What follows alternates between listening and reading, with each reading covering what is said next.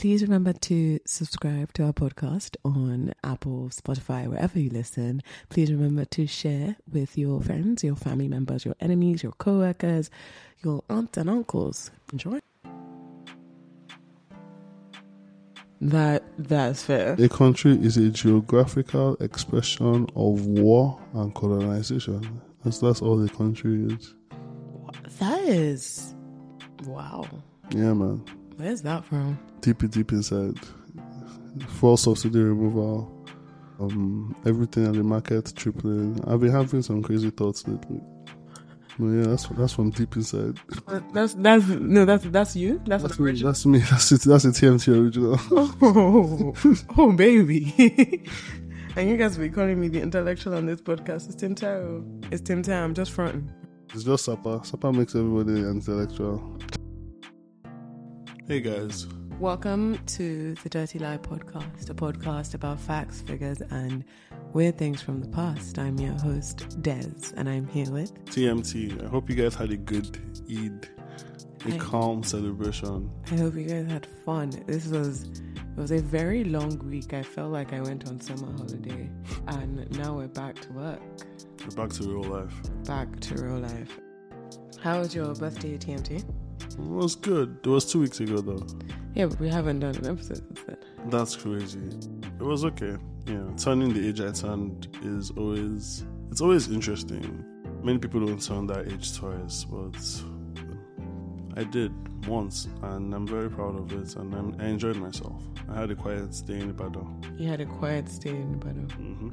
That's very awesome. Sweet. It's my birthday, and the date this episode comes out. True. I am turning... An age. Yeah. An age of sorts. Very interesting one. So, we're talking about... Today, we're going to talk... My facts are going to be about one man. Bukar, Lieutenant Colonel... Did I say Colonel or Colonel? The Nigerian way. Whatever you think is... I would say Colonel. I'll say Colonel. Mel. Yeah. So, today... This episode, I'm going to give you guys facts about Lieutenant Colonel Bukar Suka Dimka. What's his name? What do you know about Dimka? I know he's a lieutenant colonel in the Nigerian army, and Is or was? Was I don't know. I know he is very instrumental in certain parts of our history. Do you know what part? A key figure. Do you know what part? A military uprising. Do you know which one? Oh, there've been so many.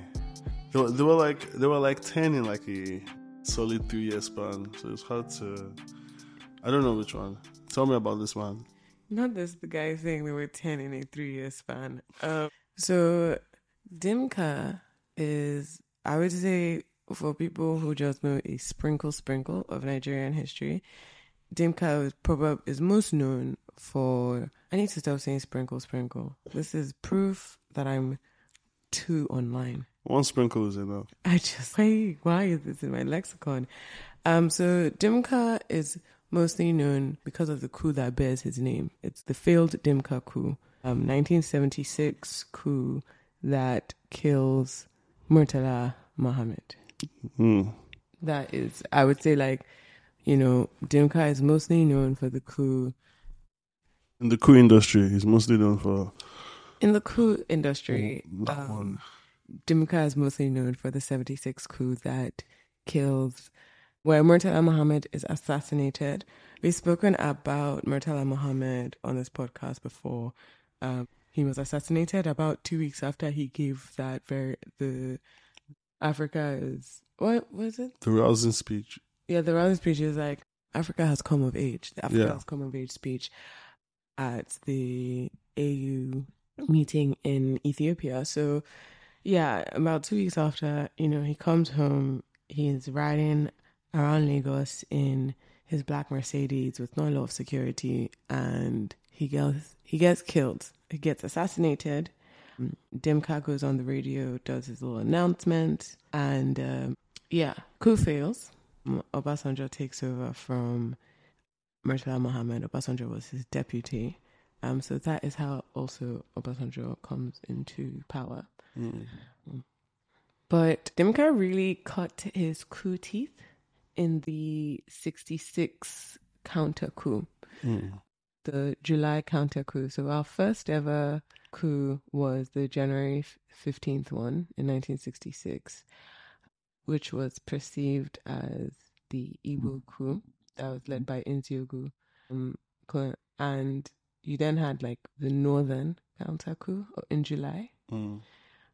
That's where you have a lot of guys cutting their teeth, really. You have Babangida, Abacha, Buhari, Dimka. That's the cutting of the teeth coup. The formative years. Yeah. In Coup. And at this point, like in 66, Dimka is about 25 years old. So, we talk about how these were young guys. I would want you to say that by the time he does the second one in 76, he's just in 30-something. He's a young lad. I mean, maybe 36 seems young now because I'm old. But he's, it's not the age people imagine that these guys were doing cruising at the age of 25. What were you doing when you were 25? 25, I wasn't doing much. I'm not going to lie to you. You were overthrowing government. I was overthrowing the government. I was working though. I was trying to stand on my own 2 feet as a man. So I guess, when you compare me and a military general who were planning, a colonel or a lieutenant, it's somewhat comparable in terms of temperament.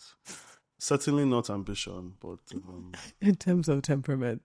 Okay, so my facts today, I've given you guys a little bit of background. I'll give more background. Let's get the facts out of the way. Let's keep this interesting, exciting. I honestly ended up on this topic because I have been obsessed with the 76 coup for a very long time. Like the conspiracy theories about it was the CIA and how did Obasanjo escape, blah, blah, blah. Like, I'm obsessed with that coup. I really wish people would someone should do a movie on it. But I have avoided talking about it. But then, you know what happened? What? Russia happened. Oh yeah, last week. Yeah, there was like a little, are we cooing, are we not, going on in coup or not to coup. To coup or not to coup going on in Russia. And it reminded me of the Dimka coup also because of the amount of people who have quote unquote fallen out of windows in Russia since the invasion of Ukraine. Like there were people who used to fall out of windows, Russian, ex-Russian guys in London. If feel sprinkle, I need to stop saying this thing, but sprinkle. But yeah, journalists here and there. Ex-spies. Yeah, but it's really the speed at which Russians are falling out of windows in the last year. It's picked up. So I was thinking about coups, I was thinking about windows, which led me, of course, to Dimka. Because Dimka and windows, I don't know why, but... they are one-on-one. So let's get you today's facts. Your first 2 facts are about windows. I'm sorry. Fact 1. After the failed coup in Lagos, Lieutenant Colonel Dimka jumped out of a window in the radio station where he had given the announcement and escaped and was chased from Lagos all the way up to Benue. Did he stop for fuel or was he just... Yeah, there's a stop for fuel. The people chasing had to stop for fuel before he did. And they were chasing and shooting all the way up. And then they lose him, but I'm not going to... That's just your fact. 2. Lieutenant Colonel Dimka, after escaping this chase, first window, now on the second window, after escaping this chase, gets to a hotel, local hotel / brothel, and asks for a prostitute. Well, asks for a lady, and they bring a prostitute, and he said no, he wants a lady. So they bring another girl to come and, you know. Mm-hmm. And at that point in time, there's a national manhunt going on for this guy. Mm-hmm. And he's selecting prostitutes. In the process of this, the prostitute he rejects the prostitute goes back and says, the guy who just rejected me is the Dimka you people are looking for. So the military pull up on this hotel and surround it. He jumps out of the window. Okay. Escapes. That's the second fact. And your third fact is that in the first coup, I want you to know that, like, the reason why the hotel staff, etc., were looking out for Dimka is because intelligence reports said that my man likes drink and he likes prostitutes. He likes babes and bustle. So don't go and look for him hiding in one church. You know?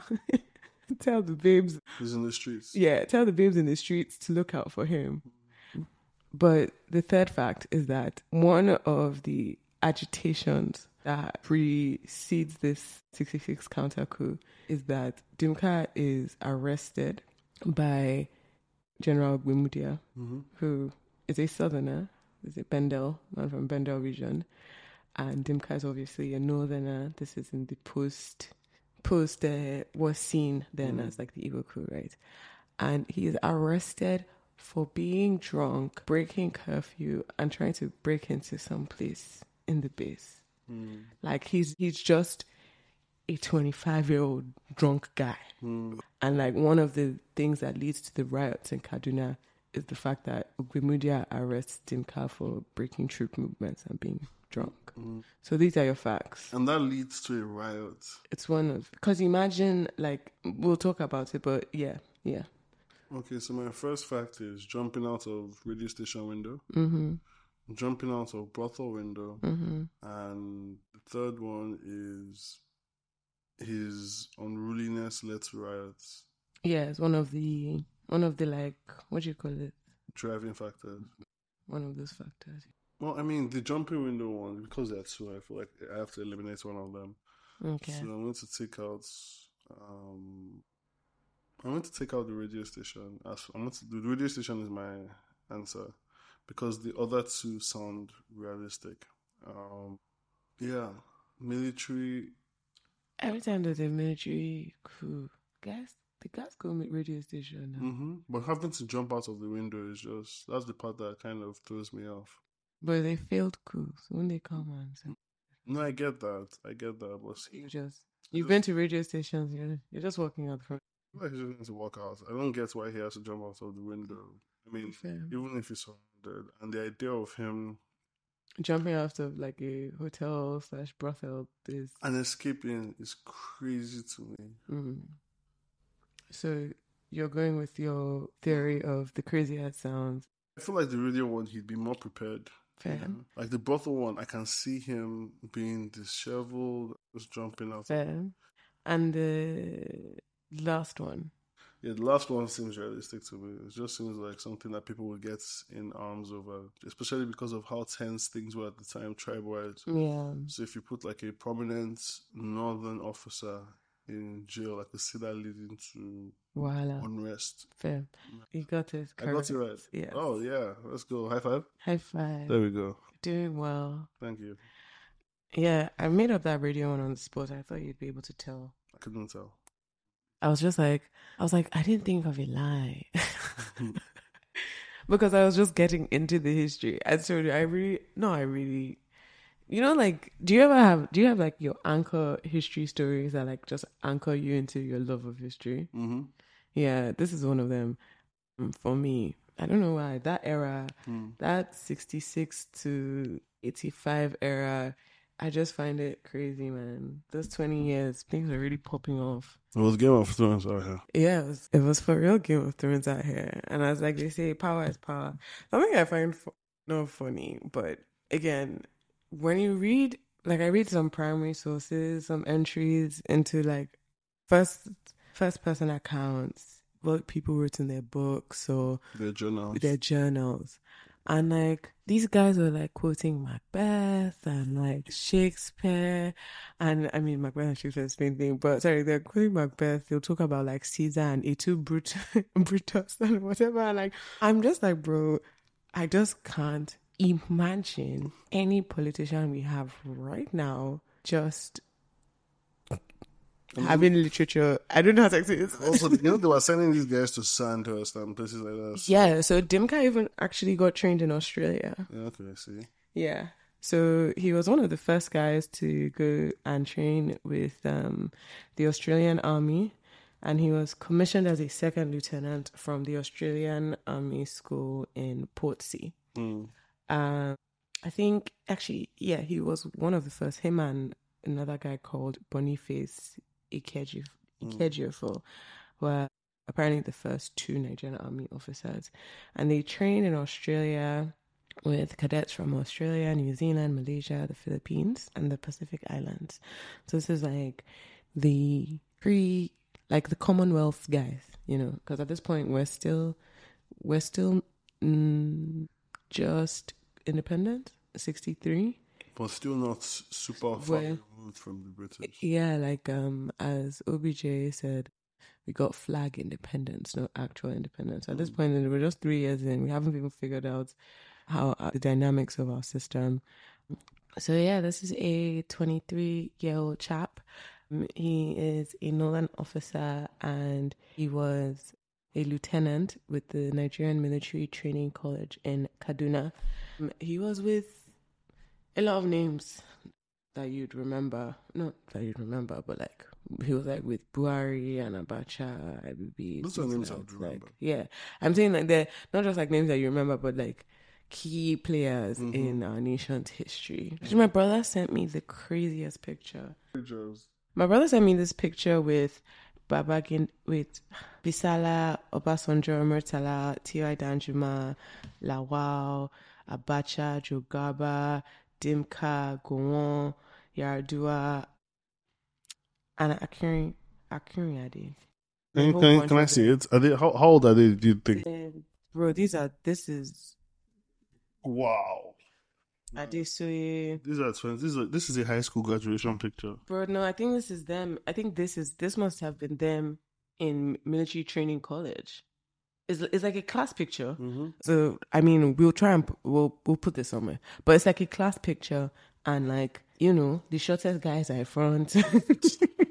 Where's OBJ? Is he at the back? See, Baba. See, Baba is in front now. Okay, it's a large man. He's not large. He just has a bit of a stomach on him. No, I mean like he has not. I don't even mean fat. I mean he's always been like big. Oh yeah. Like strong. Yeah, he's always had like it's broad shoulders. You know, this is the one thing. The only consistent thing in my spec. I'm not about to lie. His broad shoulders. Yeah. I feel like broad shoulders makes a man look quite powerful and like he can protect me. You know? Yeah, OBJ looks like he can protect everyone. Any and everyone. Okay. So the thing is, right, should we get into this? Let's get into this. Because I remixed that first story because it was... Sorry. It's happened to someone before. It's someone else. Was it him? It was him that was chasing Ogbemudia, basically in retaliation for that arrest. And he chased him from Kaduna to like Ibadan. Bro, and like, so, okay, I'm trying to think about how I do this properly, and I think I should just do this, like, story-wise, because I know you guys want the gist of this. Bro, they chased him, they were shooting.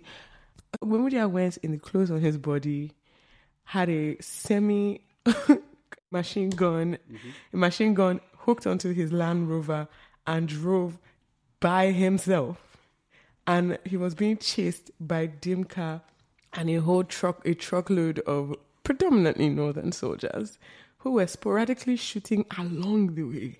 But kind of goes to show you how far Nigeria has regressed, because there's no road that can...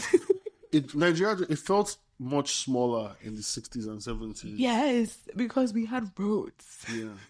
It's so strange. Because let me tell you something now, there is no way, like when I read it, I had to keep reading this story in different sources because my reality is such that somebody cannot chase me from Ikoyi to Lekki without catching me. Like, it doesn't make sense. No, it's true. Like, even, like, you know what I'm saying? The roads are terrible.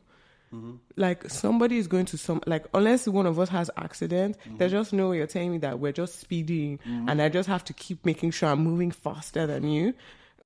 What? Even on a Sunday night. Bro, is there any road that somebody can take now from Kaduna to even Abuja and say, I mean, I know they just built roads, but like, oh, come on. No. Like, it's not. And another thing for me that's really crazy is like part of why the Dimka coup in 76, I probably should not call it the Dimka coup, but I will. It just makes more sense. He's the one who gave the radio address. But he is arguably just was not the brains behind the operation. Well, he would want you to call it the Dimka coup, especially at that point in time. I mean, now that he was killed over it, perhaps at least let my name live on. But the thing about it is that, like, the part of why it failed is that, Ibadan was a very important position. Lagos was his own important position. Kaduna was his own important position. And the East, we had like regional powerhouses and positions, not just militarily, but like Nigeria now just seems scattered. Do you know? I don't know. Do you know what I'm saying? Like, I don't know. If someone says, okay, you need to have Lagos, and like, if somebody wants to do a coup now or whatever, like, I feel like somebody can just go to Aso Rock and just switch over. It's true. There's no power has now been just swallowed into the center and like it's weird. It's just, I don't know. I don't know if I'm making sense. I'm making sense. Okay, let's first start with our first ever coup. January 15th, 1966. I mean, I think it's January 15th. It can be January 12th, though. It's January 1966. Nziogu, whose nickname was Kaduna, I believe, and he spoke Hausa. Nziogu gets on the radio and is like, yo, us young radicals have done a little coup. Now, so in 1966, and our first ever coup on the 15th of January 1966, citing a laundry list of complaints about the political class and corruption, there was a military rebellion in Nigeria brought against the First Republic. Now, these officers were predominantly of Eastern origin, led by Nziogu. There was one, what's the Yoruba? I want to say that the Yoruba guy, I should not say the Yoruba guy, I should say his name. Okay. So the guys who led this coup, or who are seen as the leaders of the coup, is Chukwuma Nziogu, Emmanuel Ifejuana, Timothy Umutuegu, Chris Anufo Donokafo, Humphrey Chukwuka, and Adewale Ademoyiga. Now, as you can hear from that list, they are predominantly of Eastern origin. I just want to say that Adewale Ademoyiga does have a book called Why We Struck, where he explicitly says it was not due to tribal reasons. However, this coup has very serious ramifications. You have predominantly young Eastern soldiers of Eastern origin, and you end up with a dead prime minister, federal minister, Sharduna of Sokoto, two regional premiers, along with top army officers who were assassinated. A number of civilians were also killed. Now, no Eastern individual lost their life. No Easterner lost their life. At this point in time, the president was Nnamdi Azikiwe, and he was out of the country. None of the Easterners in the senior levels of government lost their lives, and Aguiyi Ironsi, who was in Lagos, which was very important, was the only regional commander at that point who did not lose his life, and he was also an Easterner. So the coup succeeds in Kaduna, but it fails in Lagos. And it fails in Lagos partly because Agui once he wasn't killed. And he was like obviously senior to these guys in Ziogwako. So if it succeeds in Kaduna, fails in Lagos, Agui Iranti now has to, start fighting these rebels who are the key control. Yeah. Now, this perception of that first coup as the Eastern coup, the Igbo coup, the Jan 15 Igbo plot, the death of the Sarduna of Sokoto. Okay. I don't know how to pronounce these things. Just pick one pronunciation and just stick to your guns. Yes. Man. And apart from that also, the highest ranking person in government at that time, the Senate president, was also an Easterner, was also an Igbo man. And instead of handing over to Dipcharima, a politician of northern origin, as acting prime minister, he was the most senior minister, and he was in Borno man, I believe. Instead of the Senate president, handing over to him as a prime minister, because Senate president obviously becomes acting president, it's because Nnamdi Azikiwe is in London. I'm pretty sure it was London. He hands over power to General Agui Ironsi, who is also of Eastern origin. You can just imagine the optics and the tension at this point in time. Now, it can be very much argued that Orizu, who was the Senate president, was acting president, Nwafo Orizu, did not voluntarily hand over to Agui Ironsi.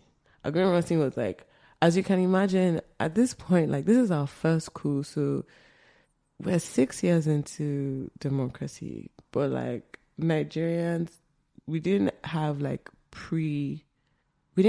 armed conflict going into independence, right? So this is a very new experience for everybody. So everyone is thinking, okay, they tried to coup. Lagos is the capital. They've tried this coup. They failed. You quash them, and we go on business as usual.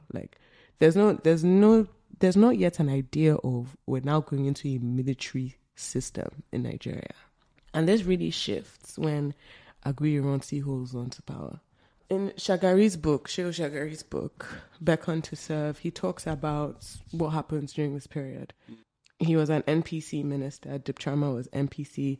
This is a coalition government where you have NPC and NCNC. The NCNC guys wanted Baduri, I believe, to be prime minister. But NPC had more numbers, and they're like, y'all are the minority, you're not choosing. And at that point also, I think there was some type of sensibilities as they're getting news that who is being killed, right? They're having some sort of Shagari's NPC's we need the most senior northern guy at this point to take over. Just this is not how it's gonna go. So they all go for this. They're meeting in Lagos. They're going back and forth. Dipcharma apparently rides a bicycle to come and meet them. This is back in the day, bro. And Agui Ironsi comes to meet with these politicians and government officials, ministers, etc. So they're politicking amongst themselves, discussing. They've settled on Dipcharma. They're like, okay. And Orizu says, I just need an official letter or whatever. And Agui Ironsi calls them aside. At this point, they find out that Kotiebo and Amadu Bello are dead. According to Shagari, at this point, Mbadiwe just starts crying. It's just what is going on? Agui Ironsi comes with his military guys, and he's like, I can't quell this thing without having complete power, sort of. And he ends up first military ruler. This sets the stage for the counter coup, because the coup succeeds in Kaduna, and you have some very serious, respected northern elders killed, including Sarduna Sokoto, Madubelo. It succeeds in the north. It fails in Lagos, but in the north, those young soldiers who were there experienced this coup. It would be 6 months later in July when they strike back. And Dimka was this hothead, likes to drink, likes the girls. Very I'm a northerner, I've been spited and I'm gonna bite back. And in the midst of the tensions, and as you can imagine, things are tense. Like, guys don't know, like, apparently there was one time in the train station in Kaduna when they were loading like wood, timber, and people mistook it for gunshots, and soldiers started running into like in separate spaces, like Southerners go one way, Northerners go one way, because they thought it was train shot, they thought it was gunshots from the timber like falling or something. Like they thought like something else was happening, and they're like, whose turn is it now? Like, which one of us are going to go? It was like something had kind of fractured them very deeply, so things were tense. Any small thing is like something's going to pop off. Something's going to pop off. Now, what pops off? My man Dimka likes a drink. Now, because of this tension, there were rules about troop movements, like curfews, ECC, you know. So it's kind of like on the base, you can't go out after this time, you can't do this, you can't do that. And they were also trying to kind of keep people from scheming. Because now there is this idea, very scary but important shift in Nigeria, that if I take down one or two in key positions, I will now be head of this whole country. Like, no, I don't need a war. I don't need a conflict. I just need tactical assassinations to become. It's really a big shift from, because you know what's going on in the world right now. You have like full scale conflicts, right? But these coups are tactical, and also it's going against this chain of command thing, right?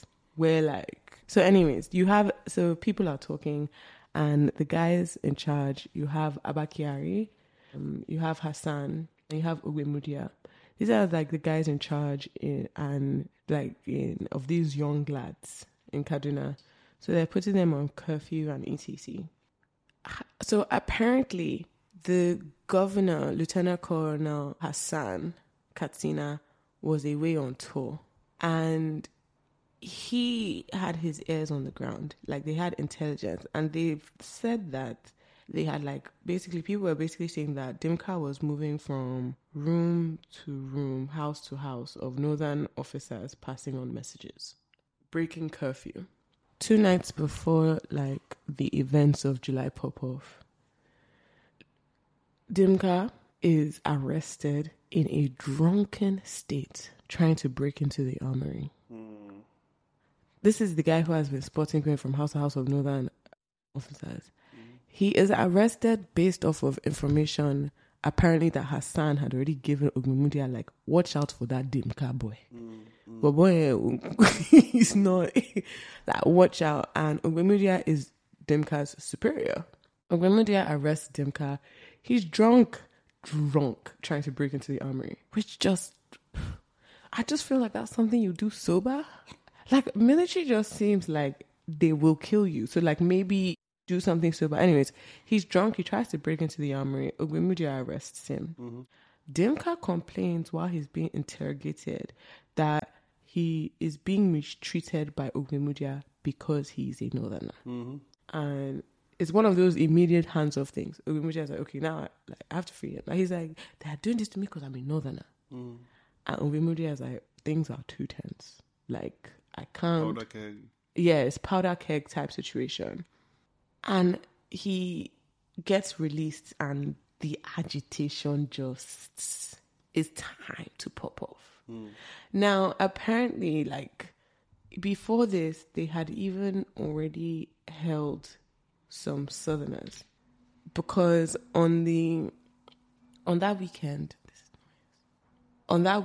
as well, there was so much going on and being said that when Hassan had gone on tour, northern officers were afraid that he wouldn't return. There were rumors that Agri-Ronsi was going to off him when he went to Lagos. So when Hassan comes back, he actually has to order his ADC, whose name is Ugokwe, not to step out of the plane before him. because he was just like, you're an Igbo man, like, lest you be shot on sight. He literally told his security detail, don't even go outside first because they might shoot you. That's how tense things were. And this was like, see, this is all happening on the same weekend. So you can just imagine the way things are tense. Trees can't fall without people jumping. With what you know about, was this a tension that the entire country could feel, or was it just military, amongst military guys at this point? I think it's a tension that everyone can feel, but it's definitely heightened in military quarters in a way that probably would not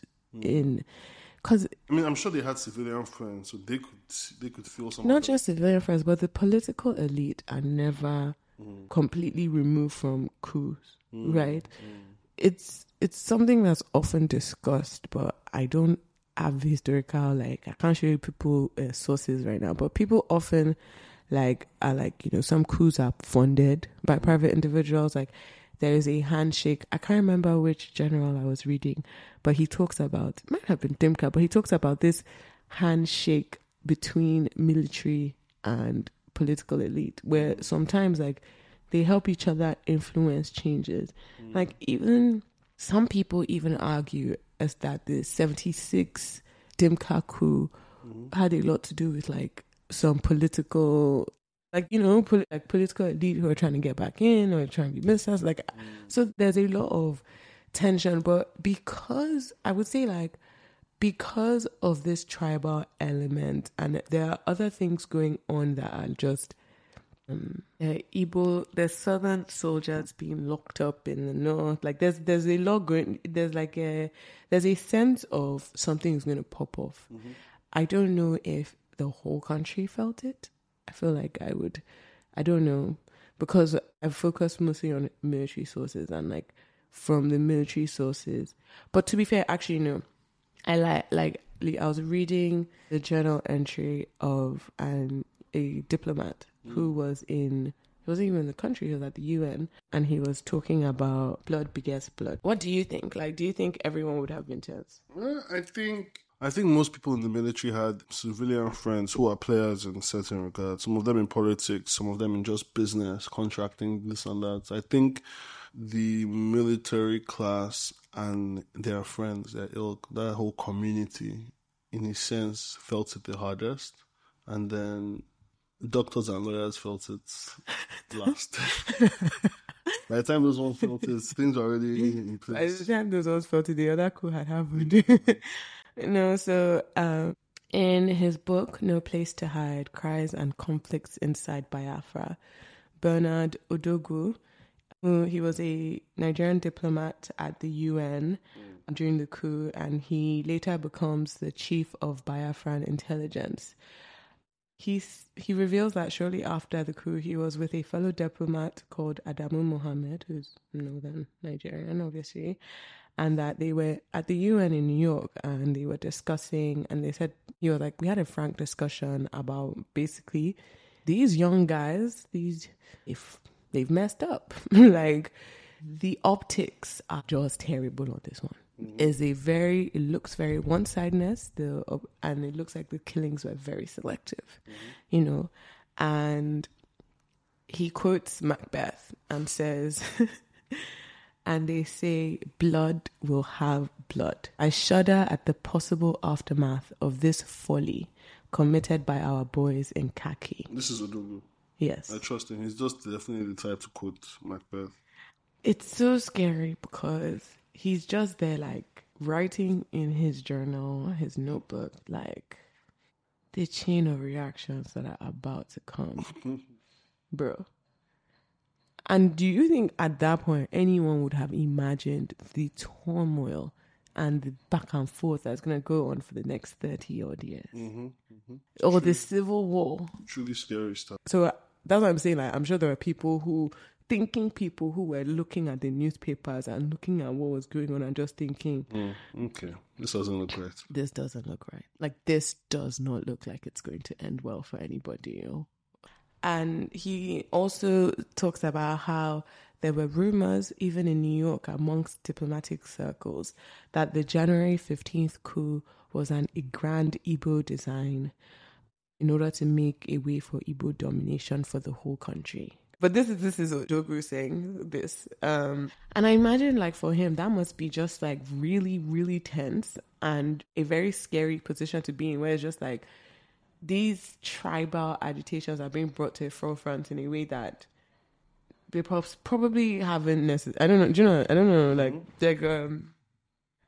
and he also says, as for the new man at the helm of affairs, Major General Aguiyi-Ironsi, he too, like the majority of the majors, is an Igbo, and that will not help matters. So yeah, so I feel like diplomatic circles, political circles, and there was definitely tension. And honestly, the general public then was just way more intelligent than we are now. So I imagine anyone thinking this isn't over, right? Anyways, this is the tension, and yeah, man, Dimka is drinking and plotting and angry. And Ogunmudia arrests him for trying to break into an armory drunk, which I think is a very valid reason to arrest someone. And I think the next weekend or that exact same weekend is when the July 66 coup happens, right? They call it the counter coup. They call it the coup of July 66. It's our second coup. That's when you have very young Harry, IBB, Danjuma, I believe, but mostly northern guys say, okay, now it's our turn. And what happens then is really, for me, is nearly more depressing than the first one. Like the first one is like seeing, because obviously we have the benefit of being born years after this happening, and we saw where everything went, and so obviously that first one is very depressing. Like I just imagine what would have happened if that day, they Aguiyi-Ironsi just handed over to Dimka, like he just maintained his position as an army general and government was not broken. Because the coup failed, There's your goal. Didn't come into power. Like, it was a failure, but then it did worse than you could imagine, because then it begets, as he said, blood begets more blood. And the 66th counter coup, the lucky southern soldiers were the ones who were locked, who were just arrested. You had southern soldiers being killed. You had apparently what some soldiers claimed was retribution for them just 6 months earlier, celebrating the death of the Sardona of Sokoto and celebrating the death of their leaders in the north. Some of them were even led to the portrait of the late Sardona to like gaze at him in awe and honor him before they were killed. So this was like you have Obasanjo escapes and a few southern guys escape, and Ogunmudia escapes because he is warned beforehand by Abba Kyari and Hassan Katina, who are obviously of northern extraction. But again, I think it's very important. Something that helps me understand this period a bit more is that these guys who are helping their fellow guys escape slightly older. They're a bit higher up, 3 or 4 years. No. I would say a bit more significant, like maybe 10, like, so maybe they're in their 30s instead of their 20s. Okay. But yeah, this is when the famous Ogunmudia chase happens. So let me tell you how General Ogunmudia escaped death. On the other coup, Ogunmudia recalls that the day started out well, even though things were tense, but then it become increasingly tense as the day went on. Like the Fresh Prince of Bel-Air theme song. What? You don't even know what that means. In West Philadelphia, born and raised on a playground where I spend most of my days chilling, relaxing, like he's having a normal day, and then a couple of guys that were up to no good started making trouble in our democracy. Yeah. Simon, you're really naturally funny. Thank you. It's such a gift. So yeah, things are getting intense. Guys are starting to make trouble, and news is filtering in from the south. And initially, they didn't know if it was a northern counter coup or if it was like a rumored so-called radical Plan 15 Igbo coup, because there was this idea that coup of January, which had failed, that the Igbo there would be Igbo radicals who come and complete it, right? So that was another tension going on in the military, was that the Igbo guys who didn't finish their plan are going to finish it. Like, so also, does that make sense? Yeah. So at that point in time, they don't really know what's going on. Even the New York Times originally reported that radical Igbo officers were trying to take over from Aguiyi-Ironsi. So the anxiety was everywhere. The anxiety was everywhere. Like, they weren't entirely sure what was going on. But as and at this point in time, they're also trying to guard the armory and stuff like that so that things don't really pop off. But then some guys don't want to disarm. Some guys are scared to disarm. Some guys are like, it's not us, it's going to be the other guys. So you can imagine this going on, and he's trying to keep things in control. And even though he was subsequently accused in Eastern publications of chairing like private tribunals that condemned Igbo soldiers to death, at this point, Abba Kyari was apparently trying to save the lives of many Southern officers. And Abba Kyari trying to save lives of men in Kaduna who are Southern. Some of them are no Igbos, no Yoruba, doesn't matter. Like, they're trying to save the lives of men in Kaduna, and including Sergeant Major Ogbemudia. So now they tell Ogbemudia, like, bro, Dimka has personal beef with you. It's not even just like you're just a Southerner who needs to escape. Like, you need to get. Like, if he was tipped off and they said, escape now, because Dimka is coming to collect, because you were just interrogating him the other day, and he was like, you are doing this because I'm a Northerner. And now they're saying there's a Northern counter coup. I'm telling you to get out of the North immediately. He has nothing on him. He has his clothes, his car, and a submachine gun. So they give him a Land Rover with the submachine gun, and he speeds out of town, like, immediately. They don't have military plates, at least. They don't have military license plates. I'm sure they did. There's a military Land Rover with a submachine gun. I'm sure he will have a military license plate, but I also don't think at that point, I'm not sure if there were yet any, like, checkpoints or anything. Well, okay, that's true. And he's leaving, like, the heat of the event at that point in time. Now, Dimka and the guys hear that Ogbemudia is on his way out. Like, he's pushing. So they jump into their own Land Rover. Grab their own submachine guns. Grab their own guns. And a load of I say predominantly Northern soldiers. I don't know if I think they were all Northern soldiers. Start chasing Ogbemudia from Kaduna. They followed him all the way to Owo in Ondo State. From Kaduna to Ondo State. Shooting sporadically along the way. They chased him all the way to Jeba. They chased him to Kontagora. He refueled in Kontagora, by the way. They nearly caught up with him then. Because imagine, he leaves before them, but they are chasing him, they are shooting. He barely eludes them at a fuel station in Kontagora. He has a very close call when they were crossing the Niger Bridge. They nearly catch up with him. They are shooting, chasing this guy. Let me tell you some of these places I'm saying, I can't lie to you guys, I don't know where all of them are. But from Kaduna till he gets to Ondo State, he runs out of fuel in Ondo State. And he abandons his vehicle and he scales a 6-foot fence into thick jungle. At that point, they get to a jungle. These northern lads get to the jungle in Ondo State and they're like, let's go back. Like, we've tried. We didn't get him, but there's a fish. Like, it's probably Dimka pushing this pin in the car. I must get that man back. But now at this point, he's jumped a fence into a jungle in Ondo State, and they're just like, bro, free this pee. Like, let's go back to Kaduna and actually finish what we came here to do.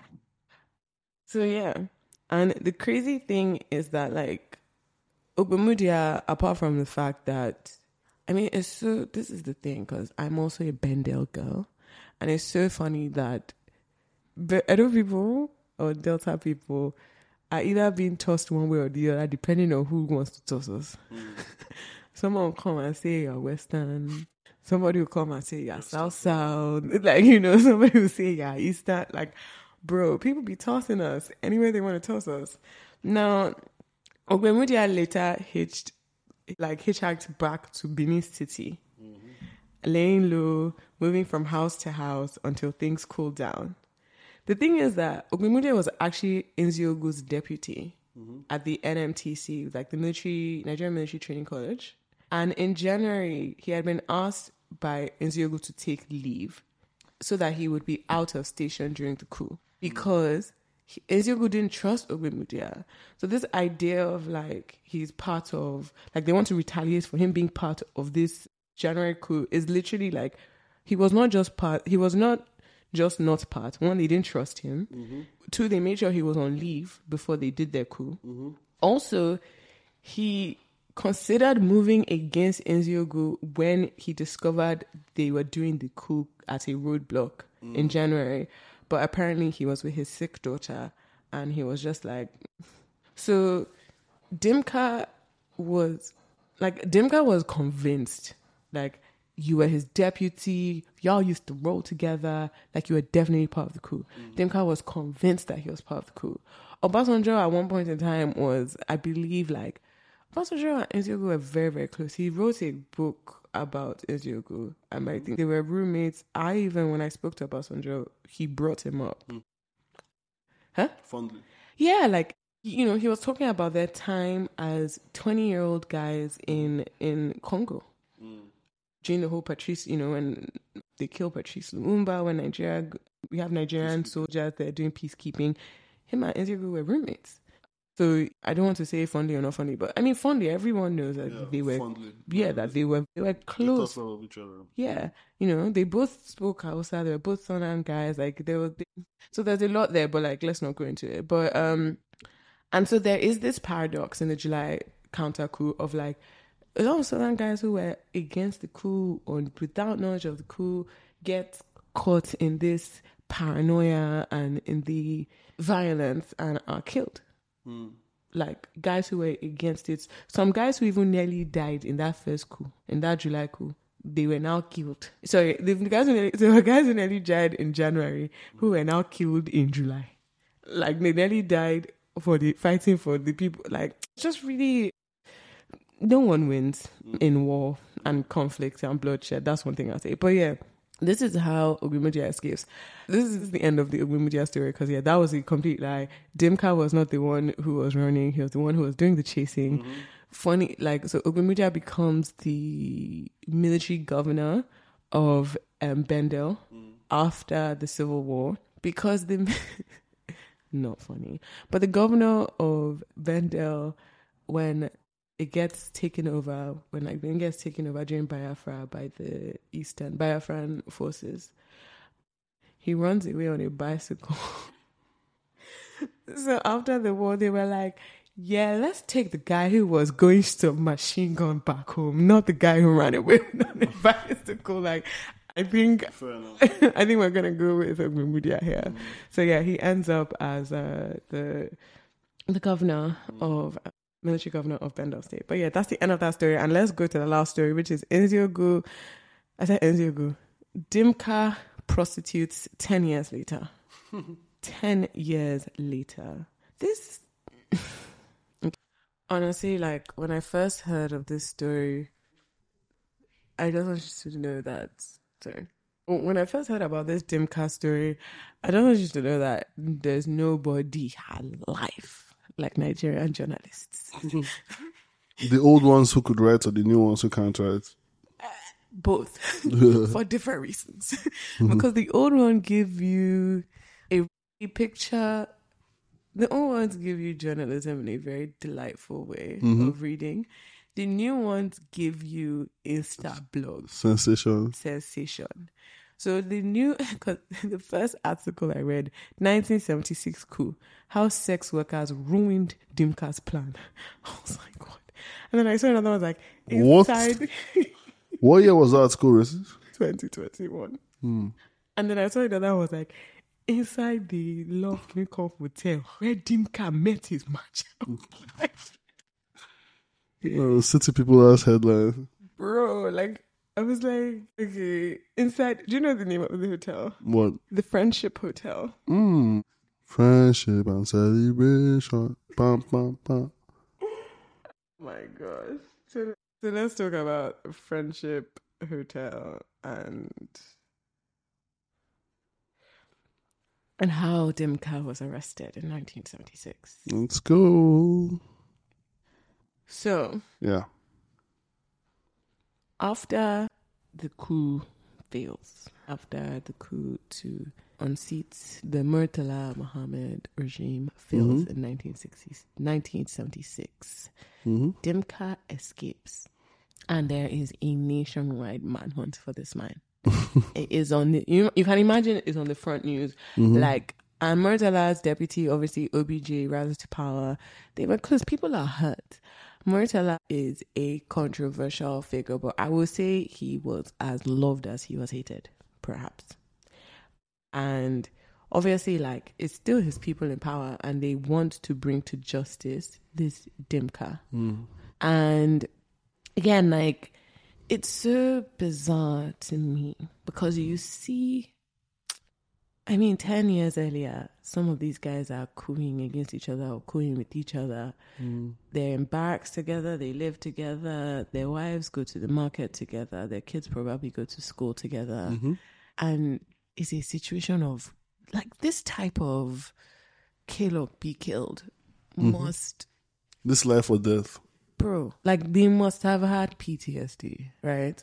Or, like, they must just have lived a life that was just not balanced. Because definitely the PTSD ones.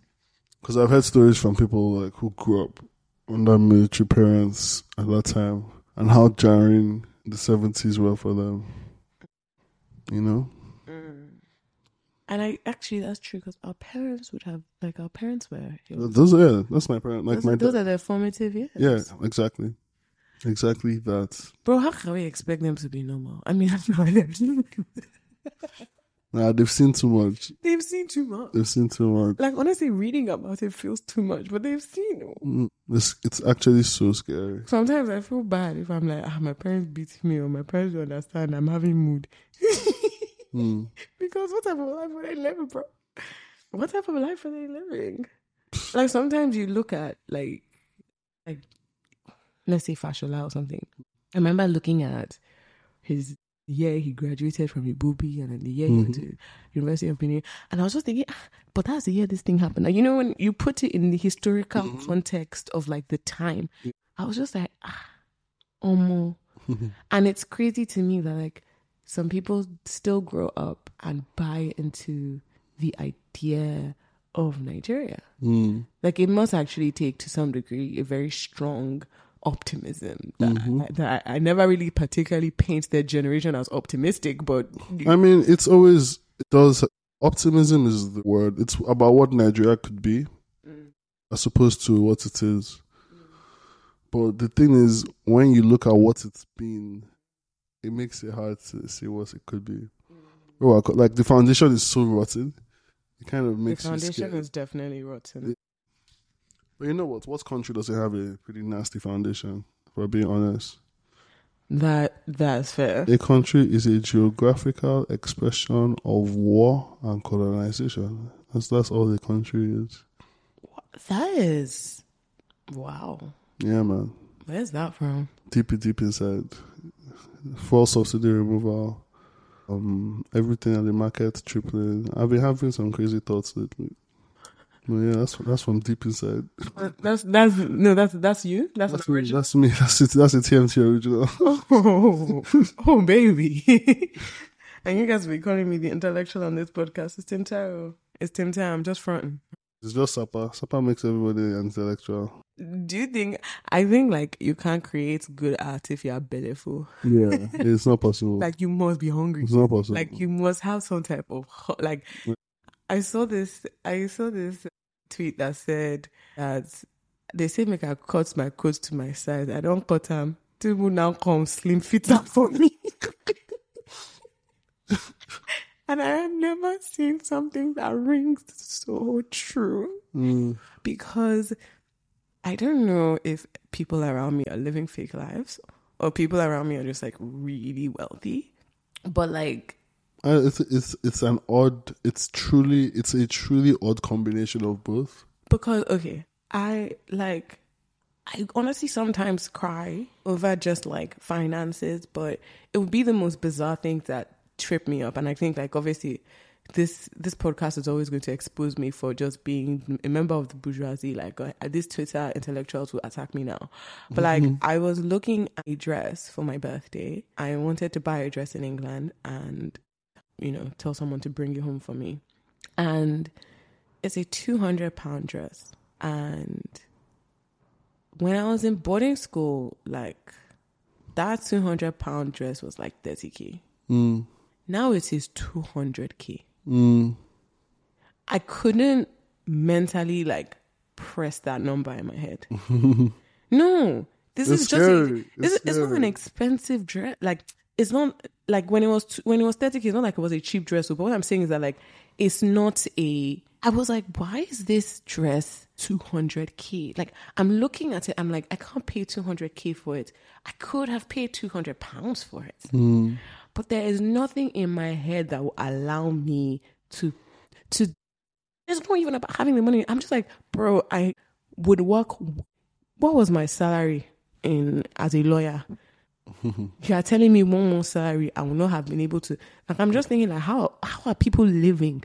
Because you're telling me people in good law firms would work 1 month to buy a house of CB dress of that year. Where, what? Someone will now be calling me to say I should come out. They are doing Salah party in Chevron. It's you and your family. I'm not driving there. This fuel issue. Like, I'm just like, everything is hard. Food is expensive. I went to jet ski the other day. You know that my friend ordered lemonade. Lemonade. Jet ski came and brought me bill. 11k.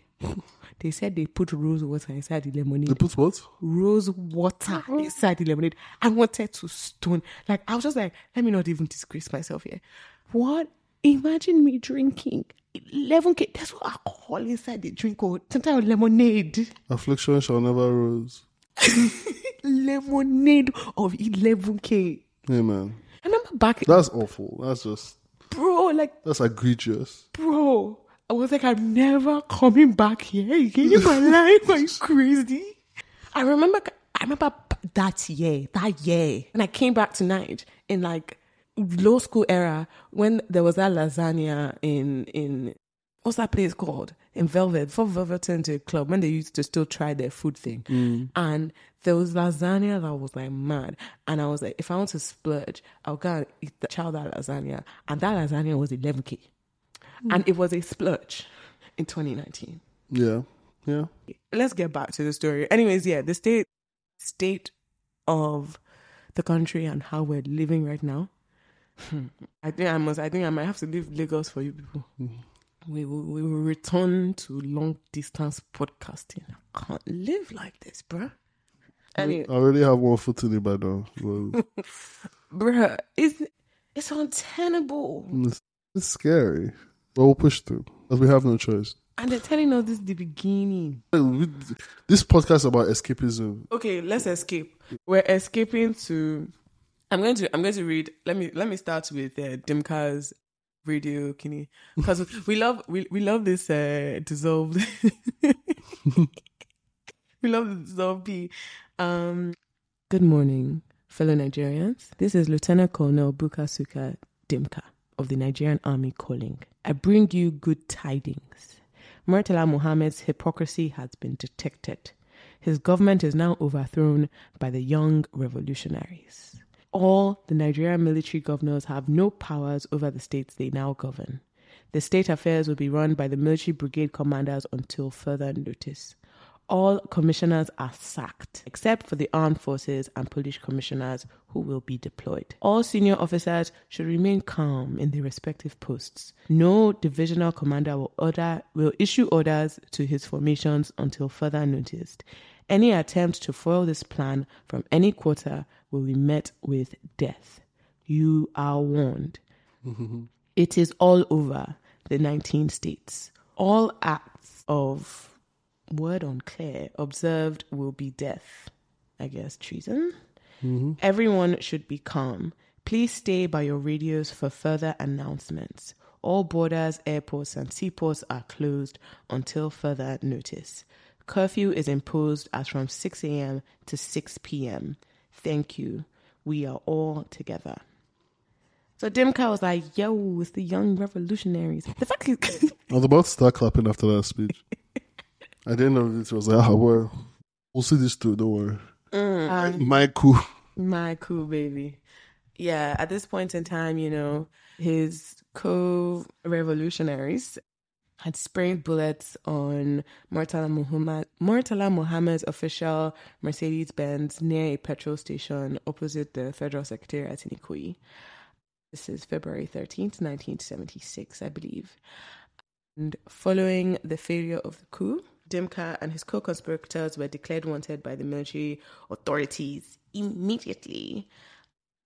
Now, have you seen the car that they killed Murtala Muhammad in? Of course, yeah. It's like a primary school staple, isn't it? Yeah. Well, you have the car that Dimka was chasing Kenyan. Have I seen it? Land Rover. No, I haven't seen the Land Rover, but the car where he had so basically the coup fails, Dimka gets his car, repaints it, changes the license plate, and flees. In the evening, about 2 weeks later, on March 4th, 1976. So coup is February 13th. Kadisa. Imagine you are planning vows day. Maybe you want to propose. You have a lot of things going on. And the day before vows day, they go and overthrow the government and declare 6 a.m. to 6 p.m. curfew. I'll be so pissed, bro. Like, Nigeria, you're always stressing me. At least let me have vows. So they go, and on March 4th, a white Renault gets to Amachi in Ebonyi State.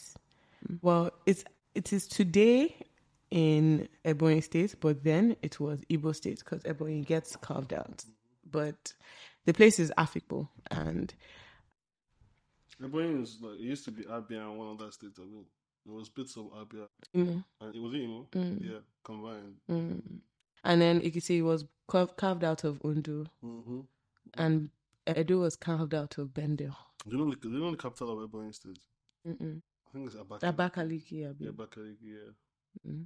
So on the day of March 4th in the evening, a white Renault car with the registration number ECC 6253 enters the premises of the Ikenyi Friendship Hotel in Afikpo. The front number plate was dangling.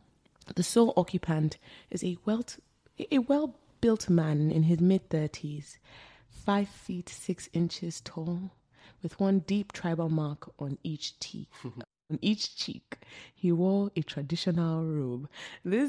I love this. I love this old journalism. You guys, I'm reading this directly. He enters the hotel. He asks to be shown around before checking in. And so they go, he looks around the hotel. He agrees to check in.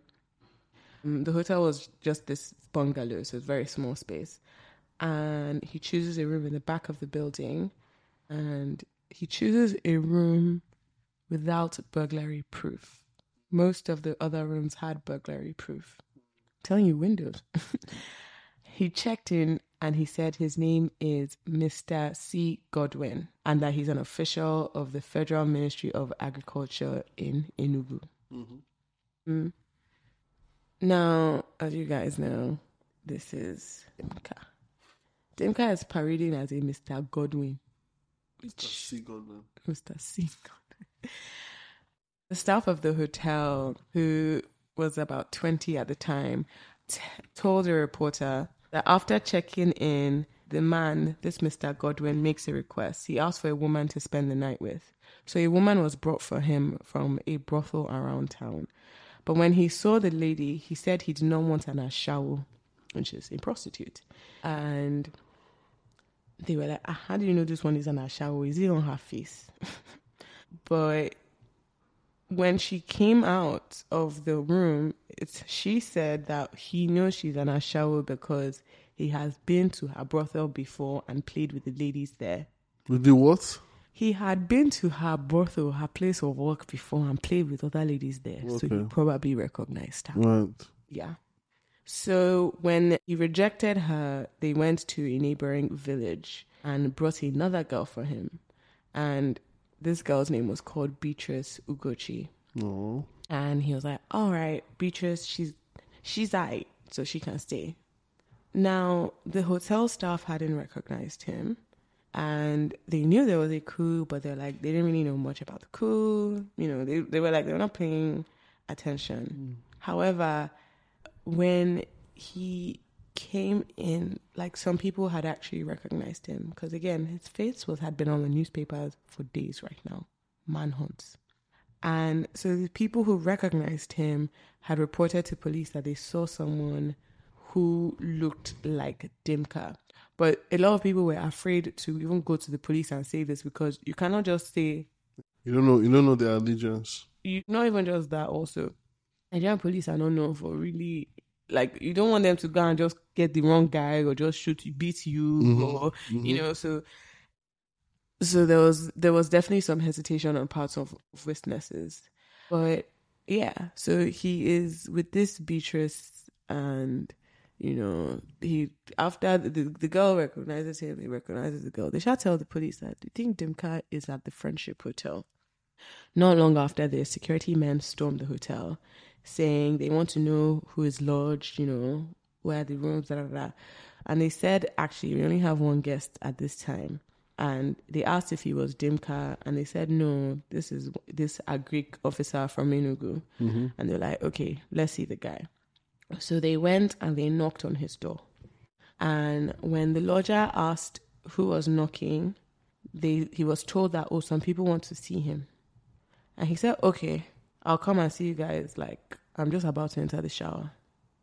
And they waited for him for some time, and he didn't come out. So they went and surrounded the building and then knocked on his door again. After waiting for a while without answer, they forced the door open. They broke into the room and they found the lady, Beatrice, seated on the bed. And they asked, where's the guy you're supposed to be with? And she pointed at the bathroom. They opened it. They knock. He didn't open it. They burst the bathroom door down. Guess what? He's out the window. My man had escaped through the bathroom window. Come on. He had jumped out the window. He said, let me take a quick shower. I'll be right back. The Nigerian police, if people are interesting. You're looking for the guy who just killed the head of states. And you think this man might be it. And I don't know if this is a sign of good police work or bad police work. I feel like maybe they should have surrounded before they knocked on the door. The really horrible thing is that they just take out their frustrations on this girl, the Beatrice, who's sitting on the bed, and they beat her really, really badly. And there's a lot of confusion and panic, and they realize he's gotten away on foot, and he abandoned his getaway car, which was loaded with cash. And they had no idea where he had gone. So by the time they realized this was a getaway car, there's lots of cash in his car. They're like, it was Dev's Dimka. And while they were checking all over town, he walked through the bush behind the hotel. Apparently, his plan was to enter Cameroon through Cross River states. And the thing is, during the Nigeria-Biafra Civil War, Dimka had been in this Afikpo place in Ebonyi State. So he knew the area very well. He was there during the Civil War. But yeah, so he does escape. He's caught a couple of hours later. But was it?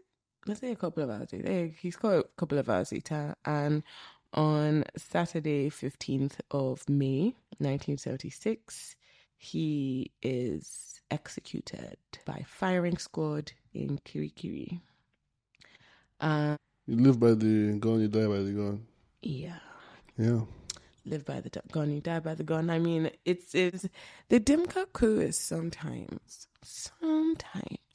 seen as a North Central coup, middle belt coup.